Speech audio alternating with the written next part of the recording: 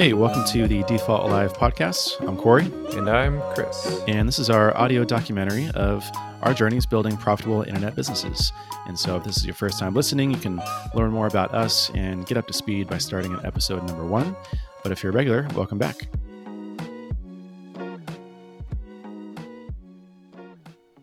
Did you have a good weekend?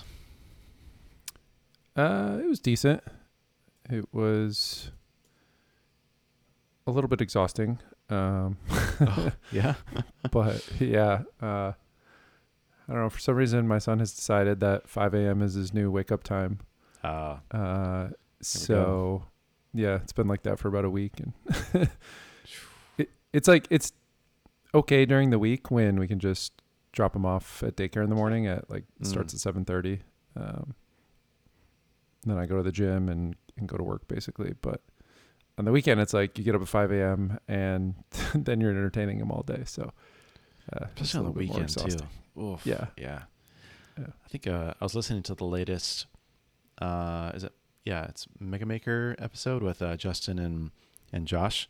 And Josh was talking about how his productive time is 6 a.m. to noon, but mainly he gets most of his work done before his kids wake up.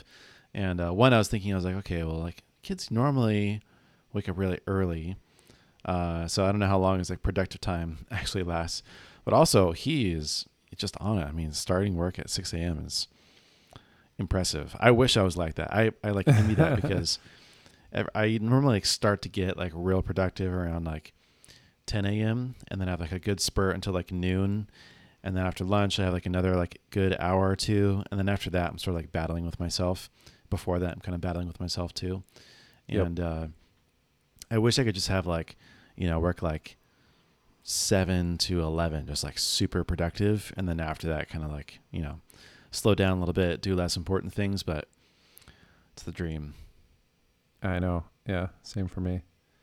And I seriously have no idea how he is launching a startup right now and building, building new features and all of that, because they just had a baby and I think he has two other kids as well. That's insane. Props to him. They must be pros. I know. They're just another baby. Here we go. Okay, now back to normal. What? I know. 7 months in, and I feel like I'm still getting adjusted. Right. With just one. He's maybe just used to all the pain, all the suffering, and it's normal to him now. Yeah, props to him. I don't even have any kids, and I'm still struggling with the whole productivity thing. I feel like a loser. That's funny. But yeah, well, that sucks. It's hard to hear, but I'm sure that makes starting Mondays a little bit difficult too. Feeling okay, now to kind of get right into it again. Yeah, it's definitely been a slower Monday for me. But yeah, it's all right. I mean, it's funny because before I had kids, I'd always hear parents talk about how, all the miserable aspects of their life and not getting sleep. And then they'd always end it with, but it's all worth it. And it's totally amazing. And it's really, is it? But now that I'm in that position, I can say it is all worth it and it's totally amazing. But from the outside, if you don't have kids, it might not seem that way. Right. Well, I'm glad that that's the attitude, because I wasn't sure where you were going with it for a second. I was like, uh-oh, is it not worth it? Is it caving? No, it definitely is. Still a lot of fun.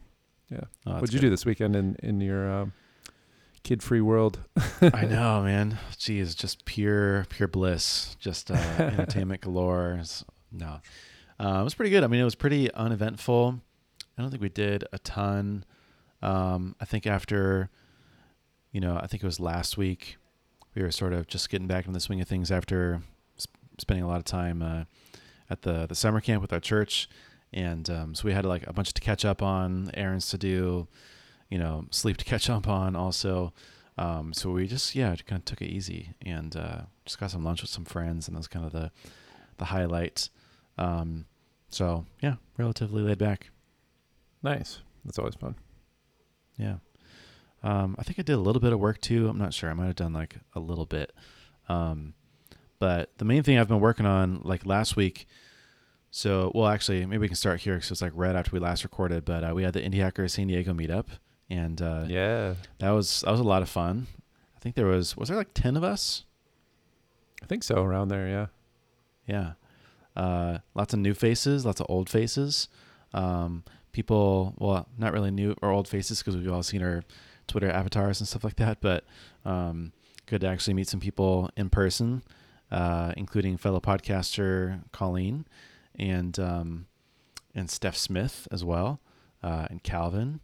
And we had Matt, we had Nate, Travis, Drew. Who else am I missing? I feel like I'm missing people always. But it was a lot of fun. I had a great time. I think we were out for 4.5 hours. And it was just a lot of fun getting to see people in person and chit chat.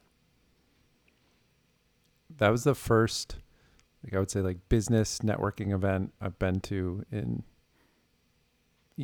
obviously over a year, probably almost 2 years. And yeah, it's such a good group of people, and I just forgot how energizing and motivating that is to be around people like that in person.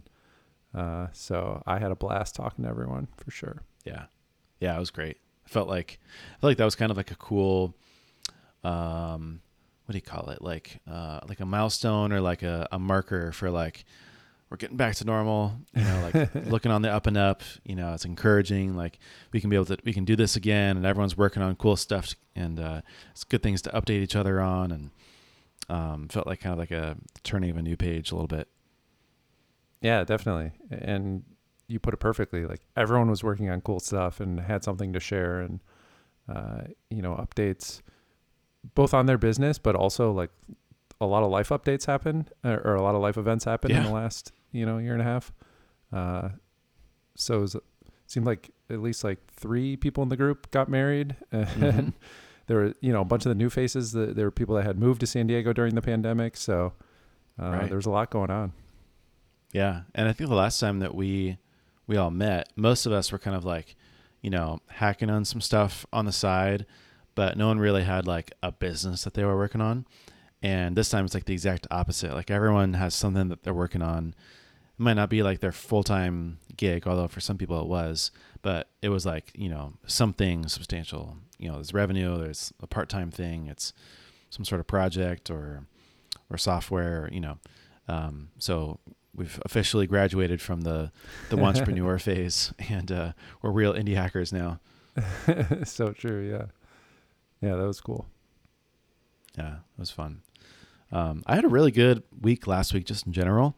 I felt like I kind of like just did what I wanted to do, what I set out to do on my to-do list, and spent my time well, and was really like busy, but didn't feel like exhausting. Like Monday we spent a lot of the day with Derek and his wife and friend, and then we recorded, and then Tuesday we had the Indie Hackers of San Diego meetup, and then had a bunch of meetings Wednesday. Thursday I got to carve out and just spend the whole day working on newsletter content.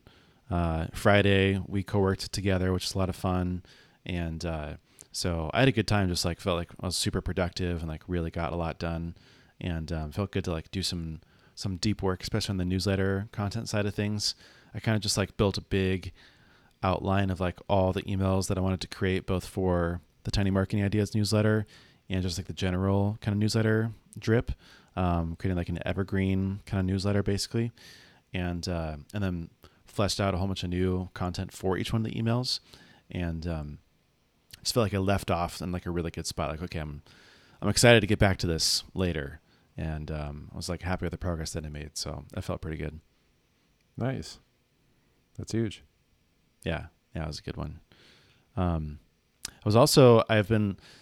It's just weird how I think it was Fabrizio or one of the other Mailbrew guys, but he was like, a lot of people say like, oh, your best ideas come like away from the screen. And he was like, no, all of my ideas come away from the screen. And all these things just like keep like happening in my head, or sort of like just like appear. But I just had this thought, like maybe I had talked about it before, but I wanted to sort of like validate the new course ideas with like a workshop version for them beforehand. And then I was like, wait, what if I just like record each video that I would create for the course, and then like drip it out. So I'd just like send an email to the list and be like, here's this thing now available in like the work in progress course, but like you can get access to this right now if you want to. And then basically just update everyone on like each new video that I create for the course. And then at the end be like, okay, here's the course, it's done. But that way I've been like sort of just like dripping and like keeping people in the loop with what I'm working on, and like sort of selling and pre-selling along the way also. And so I got kind of like excited and attached to that idea as well. And so now I'm doing some more work on like outlining course material. And then I think by September, I'd like to be in like a cadence of maybe doing like shipping like a video a week and like dripping it out to the newsletter lists, and then like slowly building out the course content as I go. And maybe even like 1 or 2 a week, depending on how many videos I want to actually put out. Yes, I love that. That sounds like exactly what Michelle Hansen did to write her book. I don't know if you have heard her talk about it, but she said that the idea of writing a book was like, this huge monumental task to take on. And so instead she started a newsletter, and each edition of the newsletter was basically like work in progress content for the book. And just dripping that out over time made it so much easier to write. And now she's actually doing that with the audio version of the book, where she, instead of, again, recording the entire thing at once, she's doing like a private podcast and dripping out each chapter as an episode of the podcast. So smart, right? Yeah. I like this because it's really low friction. Like I was kind of thinking, it's not that the workshop idea is bad, but I was like, well, if I charge for each one, do I charge, like half of like the membership amount? Do I charge the full membership amount? Do I have to like create a new page? Like basically how would I don't want to just do like the one-time sale. Like I'd rather just, again, push people directly to the membership, which is what I'm ultimately after. And that's when I was kind of thinking, I was like, well, wait, what if I just like upload it as I go and then just tell people about it and then say, if you want this, you can get it right now as a member, or you can wait till the end when the full course is like actually put together. But that way I'm like actually selling all along the way the membership, not just a one-time workshop fee. Yeah, that's awesome. I like that a lot. Yeah.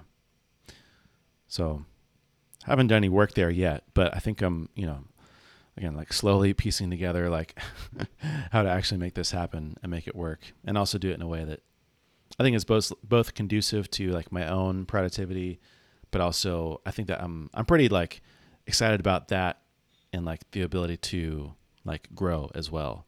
And like that'll be like a revenue generating activity also, not having to like wait to the end of like the course being finished and then being like, woohoo, look at this big announcement time.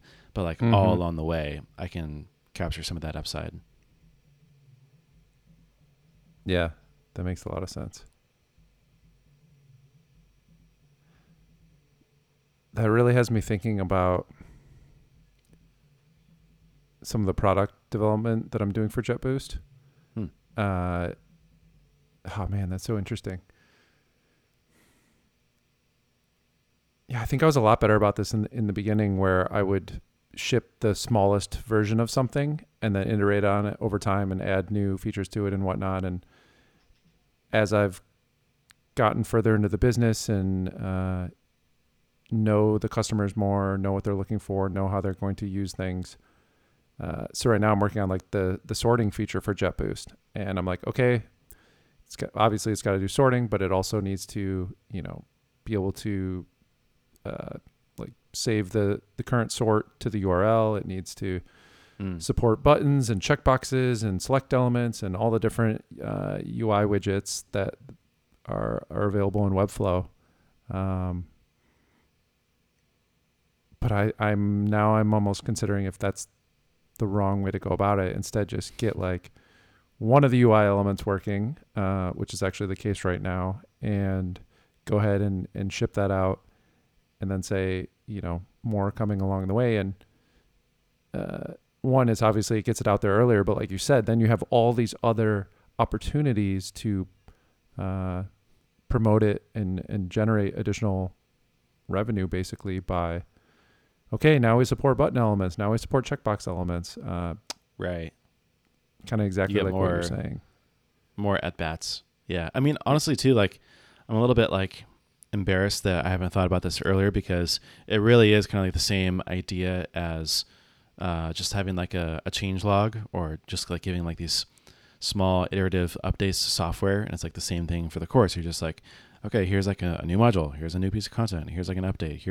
And you're just like dripping that out all on the way, but it just gives you more excuses to talk about what you're building than like one big packaged, communication that may or may not be read, or, could be missed, and, or you're sort of like delaying the success a little bit. Yeah, exactly. Shipping small and quick, small and fast. Yeah. And even if it's incomplete, software is always a work in progress. And I think you can do the same thing, like you said, for the courses. Mm-hmm. Yeah. Yeah. That's totally what it is. So yeah, I'm excited about that. Putting it together. I think I mentioned it like a couple weeks ago, but I feel like I just have like my marching orders for swipe files, and pretty happy with that. Still feeling a little bit guilty just about like not being super active in the community, but I think I've also made my peace a little bit about like, okay, for this season right now, I really just need to focus on content creation and production, and like not let it go completely, but just not feel so guilty about like not being there all day, every day, like really being intentional about it. I also just really need scheduled posts. Like I've been begging for it for a while, and like, it's not a knock on the Circle team, but that would really, really help my productivity and like, I guess like frequency within the community, just being able to like automate some of that stuff, or not automate, but like schedule it out, just because I'm not good about like, okay, here's this calendar event. Like that's going to remind me to like post this thing at this time. Like I just need to like have one place where it's just like, okay, that's scheduled. And like for the month, I just have like the 6 or 7 things that I know are going to go out, and then I can like check in once, it's actually posted and people are responding to it. It's too much to do it manually. But anyways, yeah, feeling good about the marching orders kind of going forward for myself. Yeah. And plus, once you deliver the new course videos, like that's going to provide a ton of value to the community in and of itself. So, right. Yeah. Sending out to the general list. It's interesting because the newsletter's grown pretty substantially. Like I think I'm past 6,000 subscribers now, but like I haven't been sending a ton of content. So I feel like I've been doing myself a disservice because I haven't been really engaging the list as much as I should be along the way. So I expect some like subscriber churn, but I'm also just excited to really like use this big list that I've been building, because I really haven't done very much with it. And so I think that'll help a lot. And also too is within like the digital product world, a lot of people talk about like launches, and that's kind of like the milestones that people use for success. It's like, oh, this was a $100,000 course launch, and like every year, this is how much I expect to make but like, I'm not really on the same kind of like path and track, and it's not really the same kind of like business model and cadence. And I was just realizing the other day, I'm like, I need to stop optimizing for like these big launch events and think more like a software company. And especially since it's like recurring revenue, like I'm not trying to build up to $100,000 launch. I'm trying to slowly, incrementally build up to $100,000 a year business. And like screw launches, like there are no launches. There are, but like that's not what I'm depending on. Like I just need to think and act more in the habit of, this like slow incremental growth rather than like this big one-time launch event. Right. Yeah, I think that's smart. Yeah. So tell me more about JetBoost and what you're working on, and what's been like the last week. Yeah. Like I said, so I'm working on the sorting, and I'm kind of annoyed because I hate doing like and I ended up doing this, like making an announcement for the announcement. Oh, right. Well, that's good. So, no, people are haters, dude. But no, I just best personally, practice.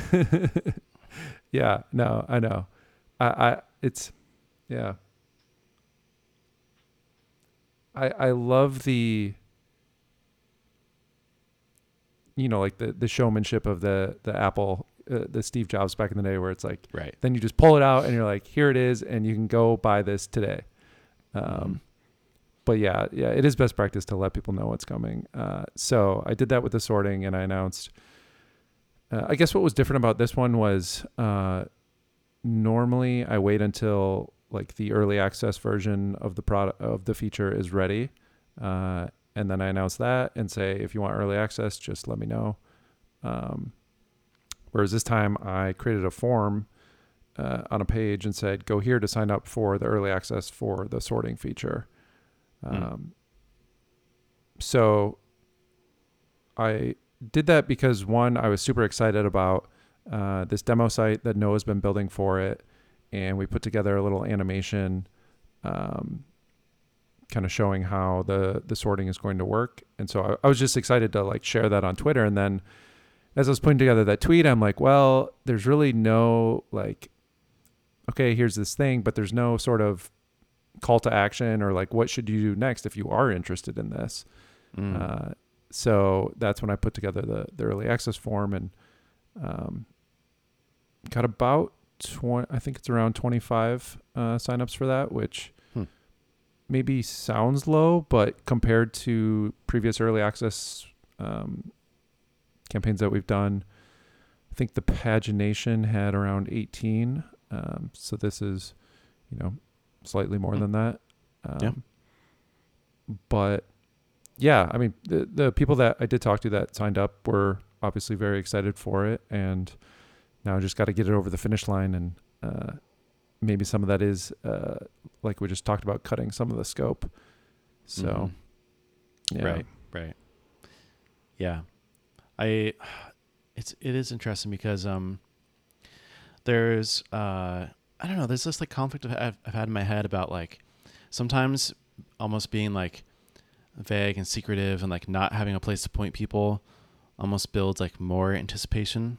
Like people are so wired to like, oh, go click on this link now and like drop in your email for this thing, that when you like drop something like new and exciting and then you don't, people are like, wait, what? Like, what do I do? How do I follow along? Like, then they're anticipating even more, like, okay, I need to like pay attention to like the next thing that Chris tweets, or I need to follow him, or I need to like sign up for the newsletter, like do something else that kind of keeps them up in the loop.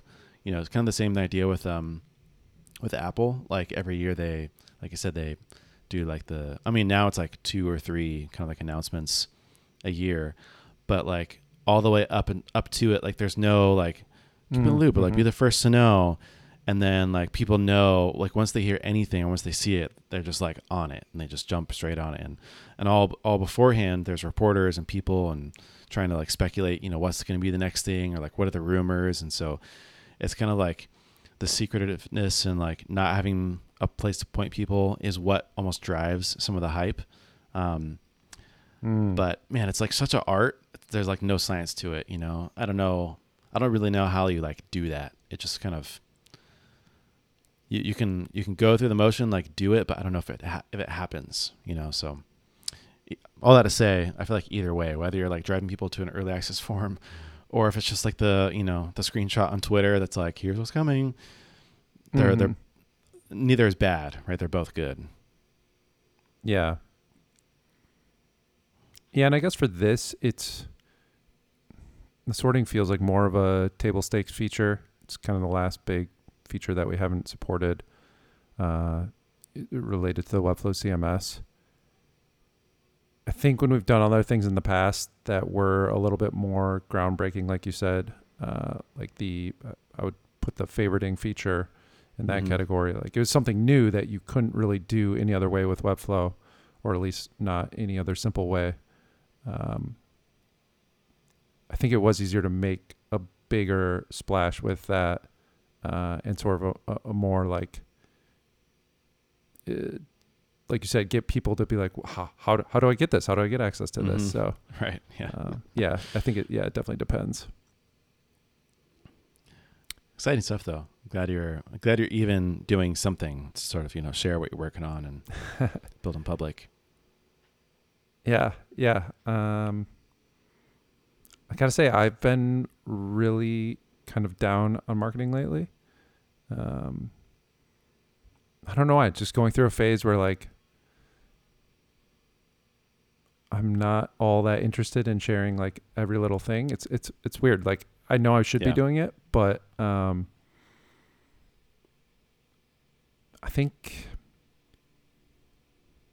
I don't know. I guess part of it is, to this day, JetBoost doesn't have like a well-defined acquisition channel, which is, I would say, both good and bad. Obviously bad in the fact that we can't just like double down on something and be like, all right, this is where we put all of our marketing effort. But good in that people are still signing up. So, right. I don't really know what to do about that other than, like you said earlier, just sort of accept that this is a season that we're going through, that I'm going through, and wait until, I do think once the sorting is out, with that off my plate, I think it will be a little bit more interesting to turn more towards marketing, and we do have some clonables that we're working on. So like there are things in the works. But I think like I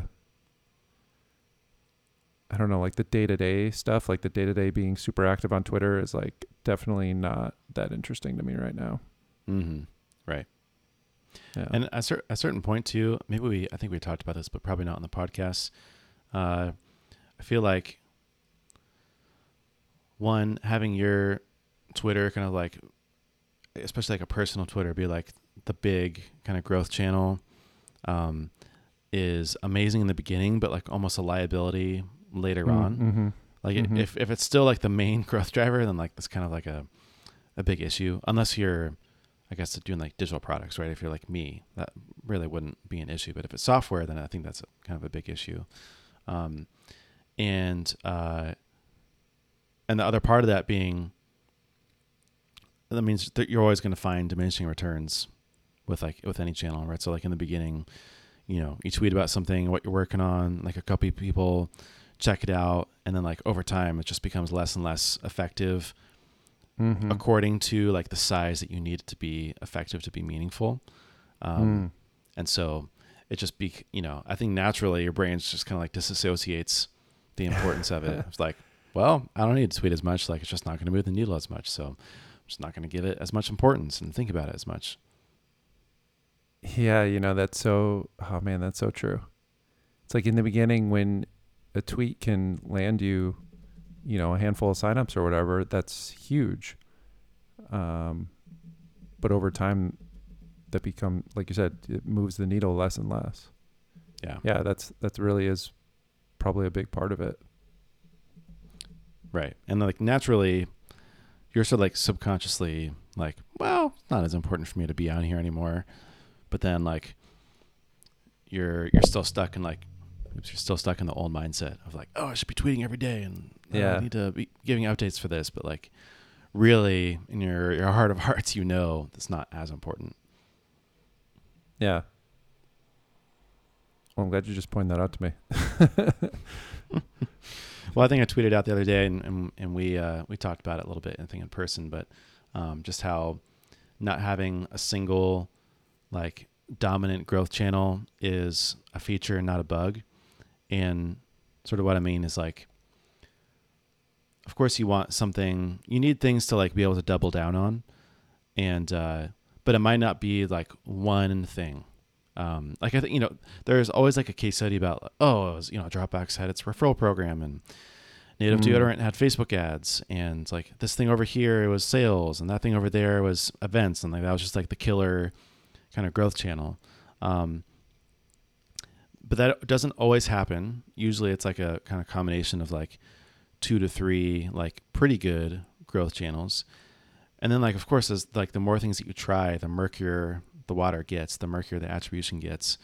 And it just becomes harder and harder to really even find the 2 or 3. It becomes more like the 3 to 5 growth channels. And so you're like, what do I double down on? Like everything? And it's kind of like, yes, like, and that's okay because you're diversified. And like the larger you get, the harder it is to distinguish like one singular growth channel. You want there to be multiple because that means you have multiple things to work on concurrently. And not everything scales, like you reach kind of these ceilings. And that's all right. Like it's not the end of the world. Like even, I think a part of that, like the heart of that message for me was thinking about Baremetrics, thinking back on that because we had pretty dominant growth channels. There was obviously content and SEO. There was some like, partnership stuff and integrations. There was, kind of some big drivers, but like a large part of it at that point was brand. It was just people knew Baremetrics, people associated Baremetrics with a certain problem set and a certain category and a certain need. And then people found us and tried us out. And then they either, became a customer or they churned out or they, canceled their trial. And there's nothing we could like do to increase, people typing in baremetrics.com or like increase our brand really. You can create more content, you can do more things that like associate you with that, but it's definitely less of like a one-to-one, input equals output kind of idea. And that's great. Like having a strong brand is like the best thing you can build, but that means that everything's going to be murkier and it's going to be harder to distinguish those growth channels to double down on. Mm-hmm. Yeah. I mean, I think about how I can't even remember when I first heard about or discovered Baremetrics, but it was, obviously a while ago. And I think I had a full-time job at the time. I wasn't building a SaaS product or anything like that, but I knew it existed. I knew what problem it solved. And then one day, say 5, 6, 7 years later, when I was building a SaaS product and needed SaaS metrics, it was like, oh, there's this tool, Baremetrics, and I can use it for that. Right. It's like, yeah. It's totally branding. There's no way to track any sort of attribution or anything like that. Like it just, sometimes it's a really long cycle like that. Yeah. And it's a feature, not a bug. It is what it is, like you can't fight it. You can't change it. You just have to accept it and embrace it. Yeah. So I've got don't feel bad about that. Yeah. I just thought of something I want to run by you. Yeah. That this is something else that we're working on for JetBoost. And what made me think of it was I noticed the SavvyCal onboarding. You ask a couple questions, or you guys ask a couple questions up front. If I remember, it's how did you hear about SavvyCal? And is there another one or no?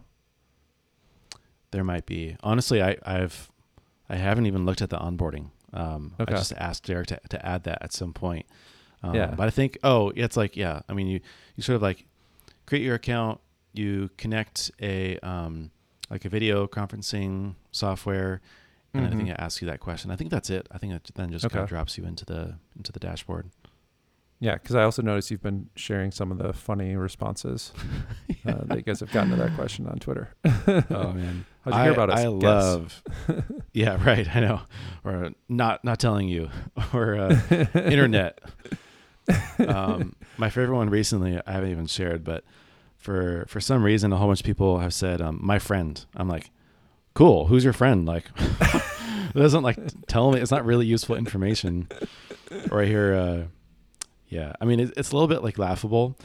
It's helpful, but it's not as helpful as it could be. So like a whole bunch of them are podcasts. I'm like, great, which podcast? Or like YouTube, cool. Which, and then some of them are really, really specific. But anyways, they're pretty funny. Yeah, that is funny. Well, so we are working on adding a couple onboarding questions,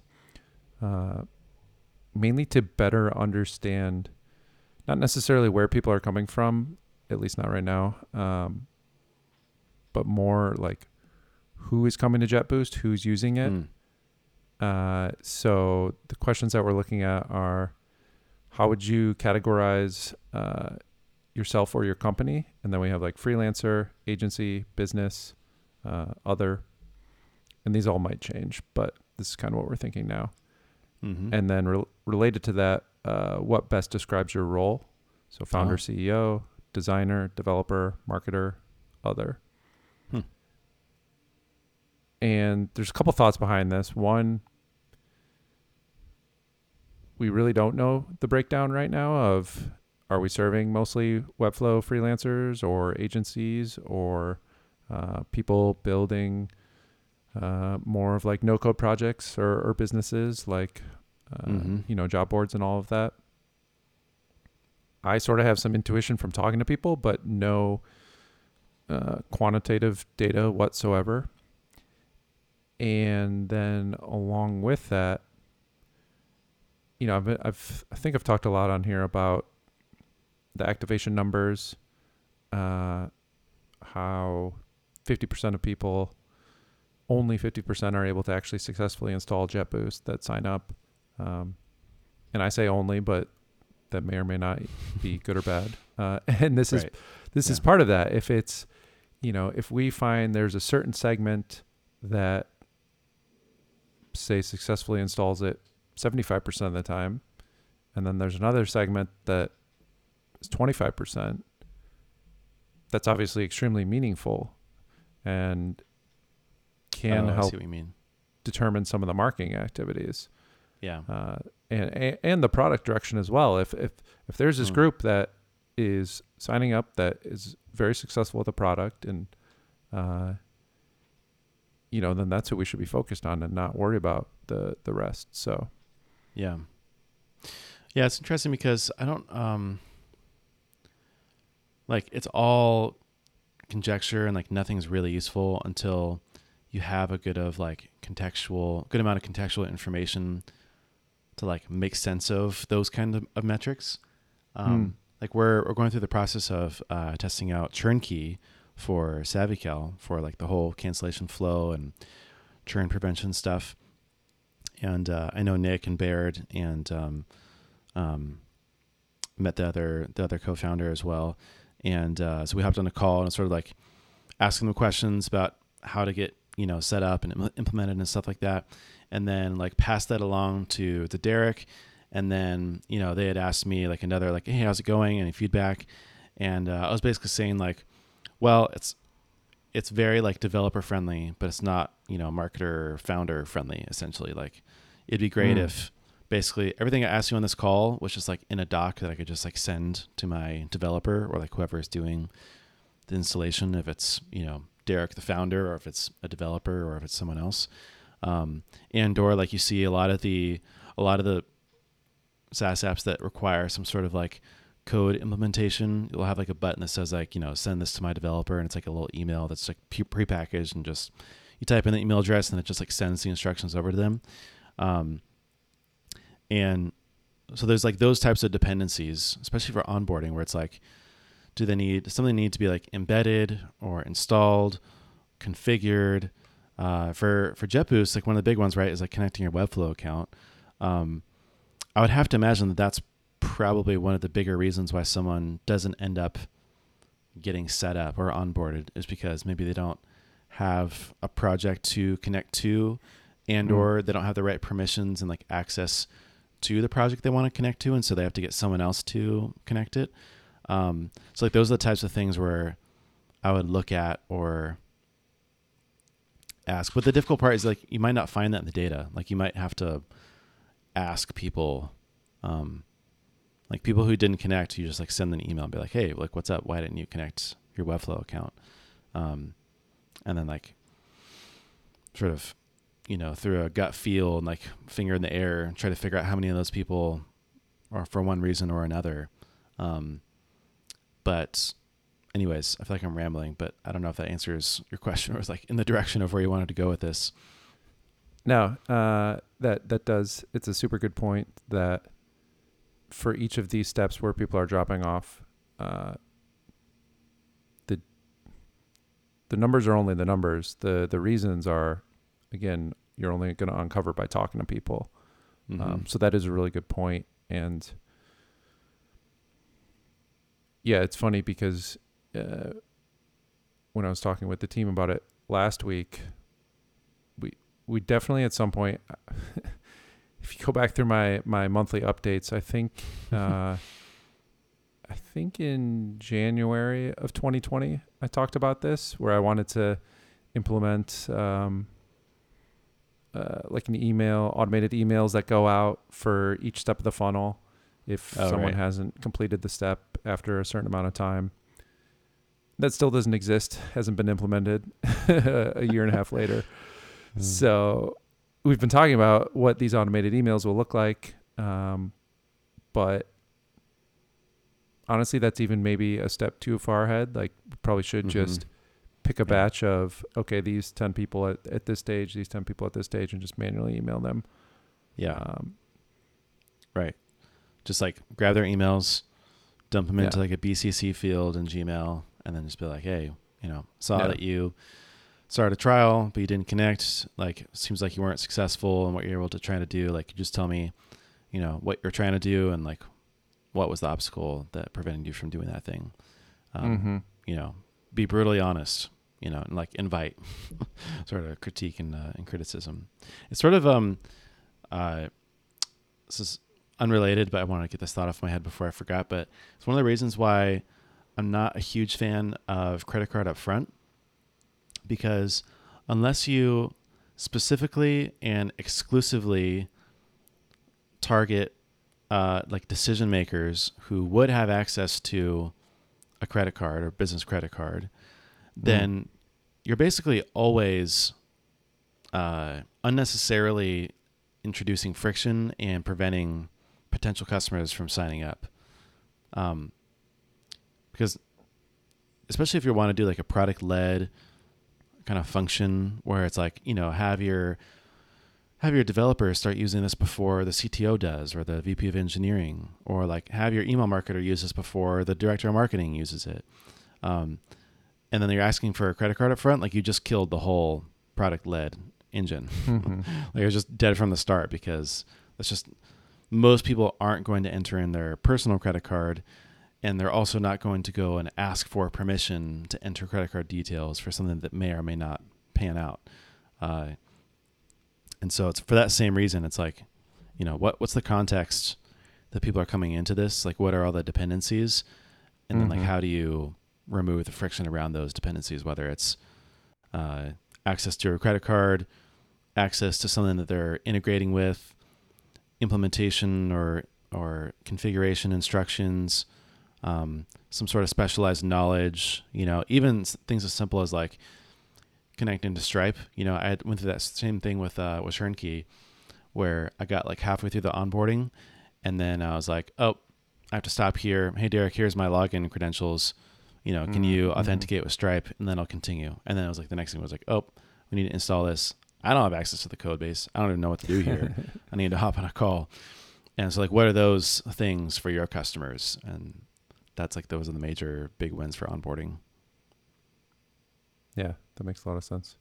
Yeah, and I agree with the your thoughts on the credit card up front. I guess maybe the only area it could make sense is if you're going after like a prosumer market, where it is people using their individual credit cards, but you want people who are serious enough to actually pull out their credit card.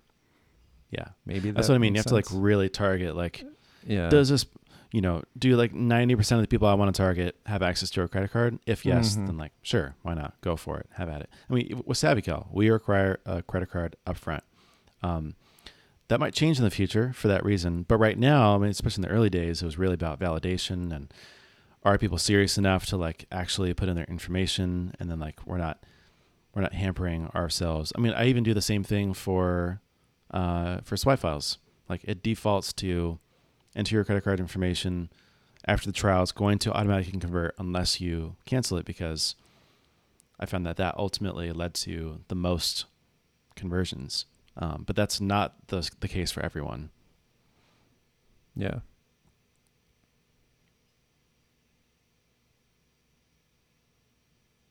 I'm trying to remember the thought process I went through with JetBoost, because it's always been, sign up for free, I guess I kind of just copied what Webflow did, where there's like a the free plan on the Webflow.io version of your site. So I love that. And it makes sense for something like JetBoost. It's hard to limit it by time because they might be waiting on the client. They might be waiting on Figma designs. You never know what's going on there. So, yeah, I mean, I feel like that's my favorite version of freemium is like set up everything. And then like once you're ready to go live, then you pay for it because it just makes it so easy for people to come in, not feel rushed, not feel like they're going to hit some sort of arbitrary threshold and then like have to pay for something that they really weren't sure that they wanted to pay for yet. But then like you get that perfect mix of, there's no time limit.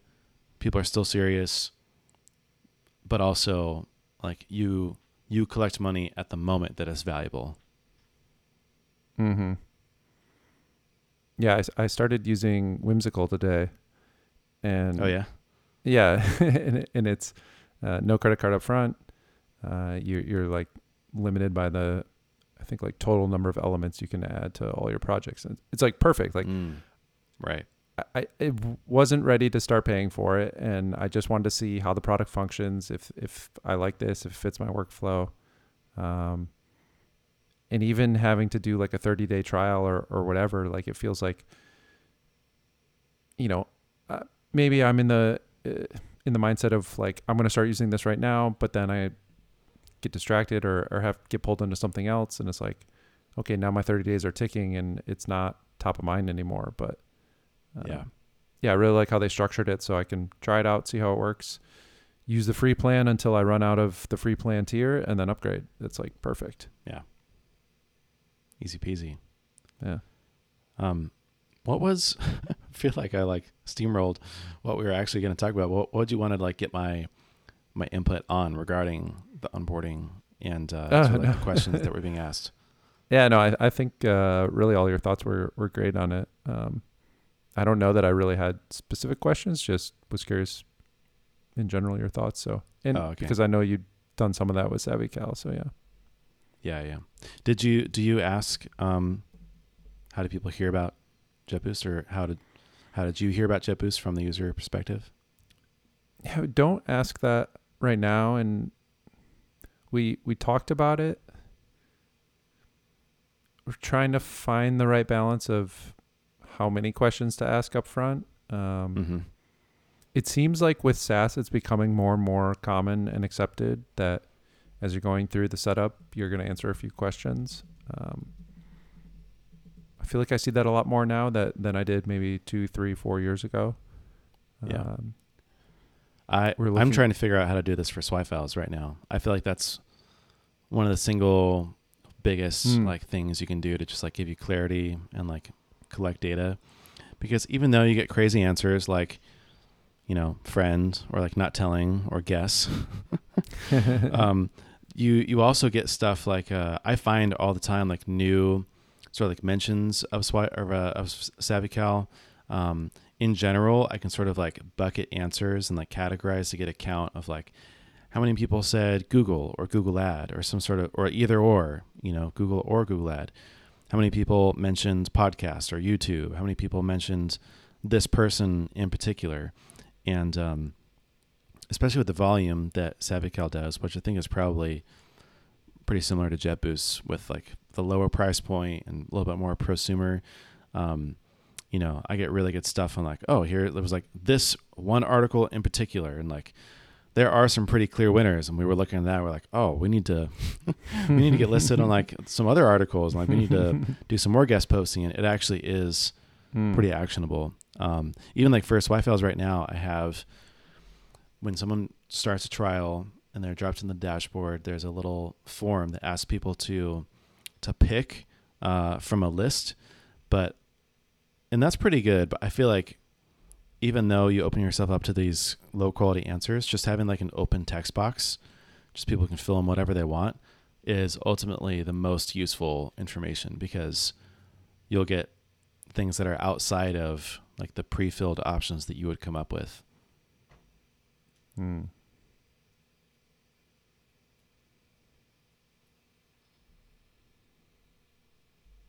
Because like I look at it right now, I pulled it up while we were talking about it earlier, and so I use Write Message for it to fill out this form, and it's just like the, you know, not a drop down, but it's just like the, you know, radio options between 8 or so. So I have Twitter, a friend, Google, podcast interview, LinkedIn, everything's marketing, default alive, and other. And 37% of people said Twitter. But even then, I don't know if that's like my Twitter or someone else's Twitter. Other, I don't have any insight to, because it doesn't allow me to like ask, you know, what it is if it's other. 13% of people said a friend. I don't know who that friend is though. 12% of people said Google, which is actually a good amount. And I don't know if that would get really, you know, but some of those people, I could have got information like, you know, I searched for this, or like this article in particular, which they obviously found through Google. And then it's like very much diminishing returns, like podcast interview, 6%, LinkedIn, 2%, the podcast, 1% each. But then there's all sorts of things outside of this I don't really know in that other bucket, 27%, you know, where I could have more actionable data if I had like an open text box. Yeah, I'm wondering if we should switch to free form text instead of multiple choice like we're planning. That's what I would do that. It's like super simple. You're going to get some low quality answers, but ultimately the much higher quality answers will outweigh the lower quality answers, instead of everything being very mediocre and vague. Yeah. I think the downside is it's a lot more work to do the segmentation. Yes. Well, kind of. So this is what we do with SavvyCal, but we funnel everything into an activity channel, and then that's all that's in there. And then Slack has some pretty like robust search capabilities. And so they have like Boolean and like and/or kind of like stuff, and you can like search directly and like in quotes for certain kind of phrases.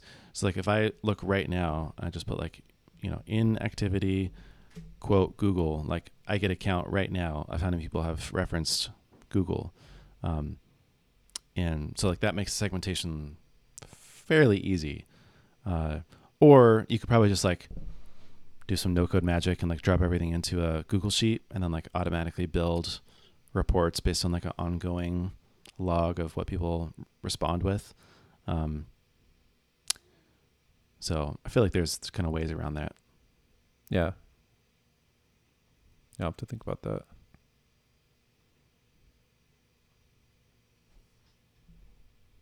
Yeah, I will say if you or anyone listening is looking for some good onboarding flows to copy, we've been basing a lot of what we're doing off of Airtables. Theirs is really good. Interesting. Yeah. I think ClickUps is pretty good too. I can't remember. I used both of them. I can't remember what the onboarding was like, but I'm sure they're good. They're huge and they have money to spend in that area, and they're probably pretty smart too. Right. Might as well just copy the biggest, best practices. Yeah. Cool. Anything else top of mind? No, nothing else for me really. Cool. I'll save another topic for next week or for another time. I think it's too long to talk about now. Unless you really, really wanted to, since you can see and know what it is. All right, let me see. Oh yeah, let's save that for the next time. Okay, next time. All right. Well, we'll have all the show notes, links, mentions down below, and if you guys can give us a rating review, we're going to ask for that one more time again. It helps us kind of go up the podcast charts. Also, just allows people to know that it's a legit, fun podcast. So anything helps. Rating, review, nice comment, shout out on Twitter, and we'll see you in the next one.